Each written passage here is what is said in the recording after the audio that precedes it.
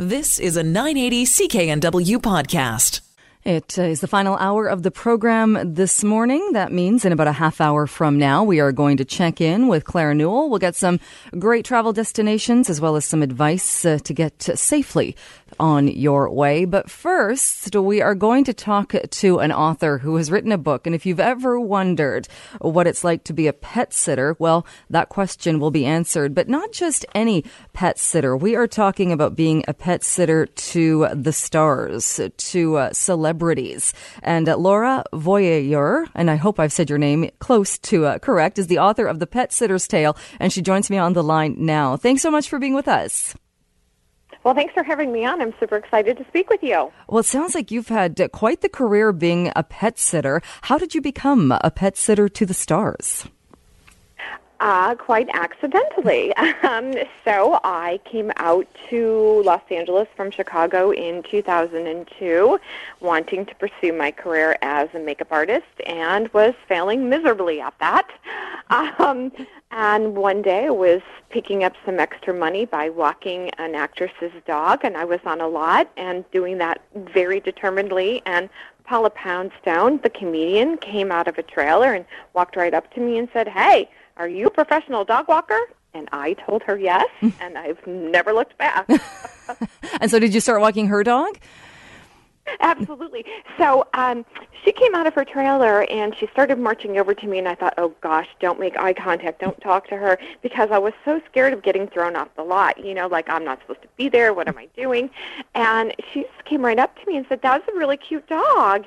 And I said, "Oh, thank you. And she said, "Are you a professional dog walker?" And I thought, oh, my gosh, I could pitch her in being a makeup artist, but I took one look at her. I remember kind of glancing up and I'm thinking, no, that's not really going to go anywhere. You know that. I said, "Yes, I'm a professional dog walker." She said, "Well, I've got a dog, and his name is Cal, and boy, he could really use the exercise because he's a lot to handle." And I said, "Sure, well, let me have him crack at him." And I met with her that week, which was great. I really needed something to happen quickly. And I started walking her dog that day right after our meeting, and she had me coming regularly to her home and walking her dog. And then her neighbors kind of saw what was going on and started asking her for my information. And by the end of the second week, I had like 4 or 5 clients already. And did you worry at all that you kind of fell into it and didn't have a lot of experience with the dogs or with pet sitting?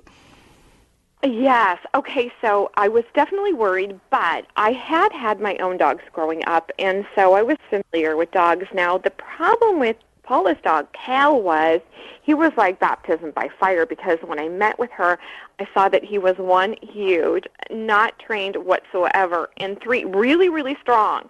And so I was like, oh my gosh, this is it. She's going to find me out, because I have no idea how I'm going to train this dog. So I was just thinking as she was watching me leave her yard, like, please don't let me lose the dog within her sight. But he was pulling me down the street, and I was pulling him back like, come on, let's go. So what I did was I went online, like everyone does, and I started looking around and trying to figure out the best way to walk him. What kind of tools, harnesses, collars, commands, what I could do to make the walk a little bit more enjoyable for both of us, because he was just pulling my arm out at every single walk, and he was really over. He was the worst dog that I ever had. What kind of dog was he?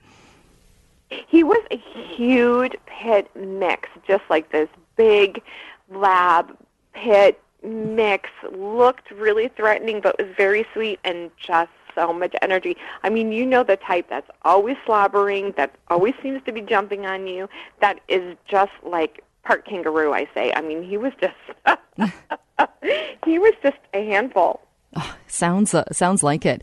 Now, were you able to go into in the book, and if you had experiences where perhaps the celebrity was over the top in how he or she treated the dogs, or you had kind of salacious stories, were you able to identify them and tell all of the stories that you wanted to tell? No, not all of them. I mean, a couple of them I did, but, again, I'm still in the industry, and I don't want to be known as somebody who, oh, she kissed and tell. But, some of them I think you could kind of read between the lines and just realize that okay, celebrities, they're not like us. They are accustomed to a certain type of treatment, and they want people to do whatever they ask immediately. So you can't sort of be like rolling your eyes to any sort of request. You have to just acquiesce, or they'll find someone who'll do it. So paint Fluffy's nails. Okay, what color? Brush their teeth. Okay, you got it. Comb their hair. How much? It's just, you just go with the flow, and whatever they ask, you say yes to it. That's been my philosophy. Probably good advice to live by. You mentioned painting the dog's nails. So what's the most out there thing you've had to do for a celebrity client? Probably, singing to the dog while they eat so that the dog's digestion is better, and then singing that celebrity's songs to the dog while they eat so that, the dog can really get a sense of the song and really enjoy it so that it will be a huge success because the dog loves it. Wow. But so you had to sing the song, not just play the song. No, I had to sing the song. Wow. Sing the song. Wow. And were there repercussions then if you got caught not following the instructions?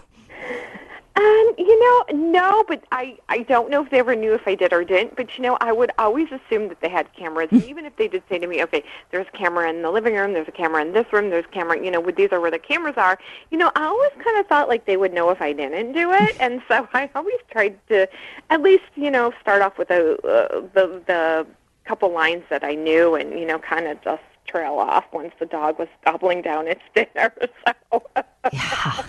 And how was it getting the trust? Because you do have to, anybody, celebrity or not, when you have a pet sitter or dog walker, you have to trust that person with a key to your place. They're coming and going to your place. Was it more difficult, or did you have to do more to get the trust of celebrities?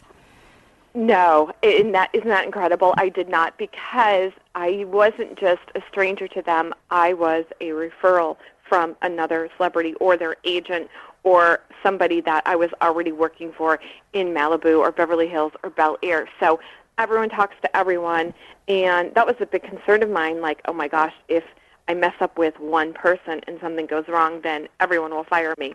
And so that's just sort of my own, like, craziness, I would say. But it's true. So word of mouth is everything. I mean, celebrities aren't pulling off somebody's name off of a tree and going, oh, look at a dog walker and a pet sitter, and they had their flyer posted to a tree. I think I'll give them a try.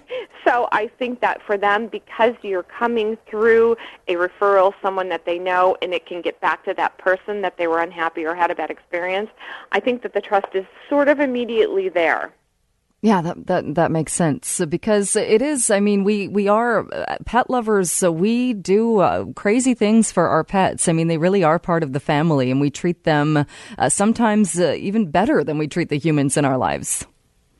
Oh, I've seen it all the time, and, I see it a lot with people that have especially teenagers, and I say, oh, my gosh, they're so sweet to the pet, and they love the dog so much, and you get that unconditional love from your pet, and, it's like I say in the book, our dogs, they're not crashing our cars and stealing our credit cards. They're easier to love sometimes. Very, very true. How, did you get to the point then where you had way more stories to tell than you could fit in the book? Yes, I did. I absolutely did. And the book started out, it was around 400 pages, and I was working with an editor, and then, it kept getting less. And this happens when you work with an editor. You get a lot of red marks back in your manuscript, and then, big X's through chapters, and we did a lot of combining. But I did take out a lot of the things that I thought were maybe too revealing and maybe didn't paint the nicest picture. And I thought, well, I don't want to be the person who's known for, again, sort of kissing and telling, but I did include a lot of, I think, the funnier things, the more outlandish things, and I think people get a good sense of what it's like to work for celebrities or even just pet lovers, because it doesn't matter if you're a celebrity, kind of like you said. People love their pets, and they can be over the top no matter what their status is. Very, very true. Have you lost any clients because of the book or since the book's been out? No, I haven't. I don't think I would. I mean, I don't think anybody would read the book and say, oh my gosh, this is me. No, so knock on wood, that will continue. I haven't gotten any and I haven't lost any, so there you go. And do you still enjoy it? Is it something you get up every day and think, yeah, I want to go look after all of these animals? I do. I do still enjoy it, and the business has grown. I have a couple locations now, and I have so many regular clients that I just love the dogs, and I've been in business long enough now where, I've had clients that came on with brand new puppies, and now, their dogs are senior citizens, so I've grown, and I've evolved, and I've seen them grow, and their dog has grown, so I do still love it. I couldn't do anything else. I mean, I love the animals, and I think that's what makes it so satisfying and rewarding and easy to be committed to, is because I just have such an affinity for the pets. I mean, they're all wonderful, and I love them all, and I can't imagine a point when I wouldn't want to hang out with the pets, because it's a joyful experience. Exactly. And like you said, when you grow up with them too, it must be, we think of it as being lighthearted, but you must go through loss too if somebody moves away or a pet passes on. That's got to be a tough part of the job. This is a tough part of a job, and I think it's a tough thing that a lot of people underestimate and maybe don't even realize. What happened to me was I had been walking a client's dog for many years, over 10 years, and I saw the dog went from being a puppy to a middle age and then senior, and we were in quite a routine. And when people would say, what a great dog, I'd never say, oh, I'm the dog walker, here's my card. I would always just say thanks and, kind of like let the person assume the dog was mine. And I did feel like I was as much the owner of that dog that anybody else was. And I returned to the house one day, and the husband and wife were going to get divorced, and they were going to move. And they said, today's your last day. And I said, oh, well, what do you mean? And they said, yeah, we don't need you anymore, so thanks very much, and here's your final check, and, goodbye. And I just remember just bursting into tears and thinking, like, well, no, I mean, that's not going to work for me, I can't get fired. This is like my dog. And I just remembered them, sort of thinking like, oh, well, you're just the pet sitter, you're just the dog walker, it's nothing, and we're having this, major life change ourselves, and we can't be involved with what your feelings are. And I just remember going into my car and sitting in my car and crying and thinking, what, I'm never going to see the dog again. That was the last walk. And they didn't tell me before, and now I know, and I was devastated. I mean, I went into a little tailspin of depression. Now, the client is gone and the pet's gone, but I don't get to see the dog anymore. And, that can be crushing, and I think people don't realize how attached, as a professional pet sitter or dog walker, that you can get to their pets, and they're sort of just a little callous about that. So, yeah, it can be a crushing blow to be let go of, I guess it would be just like a nanny or something when you're, attached to another living being, and all of a sudden it's just that attachment is cut. Yeah, indeed. Well, the book is not all sadness, a lot of funny stories and hilarity from your many, many years, or more than 15 years of doing this. Laura, how do you pronounce your last name?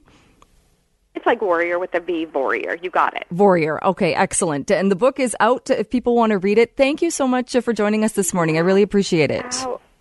Oh, so nice to talk to you. Thank you. All right. That is Laura Vorreyer. She is the author of The Pet Sitter's Tale. If you want to learn more about what it has been like to be the pet sitter to many, many celebrities, you can pick it up. Again, it's called The Pet Sitter's Tale. You've been listening to a 980 CKNW podcast. Listen live at cknw.com, the Radio Player Canada app, TuneIn, Amazon Alexa, HD Radio at 101.1 FM HD2, and on the AM dial 980 CKNW.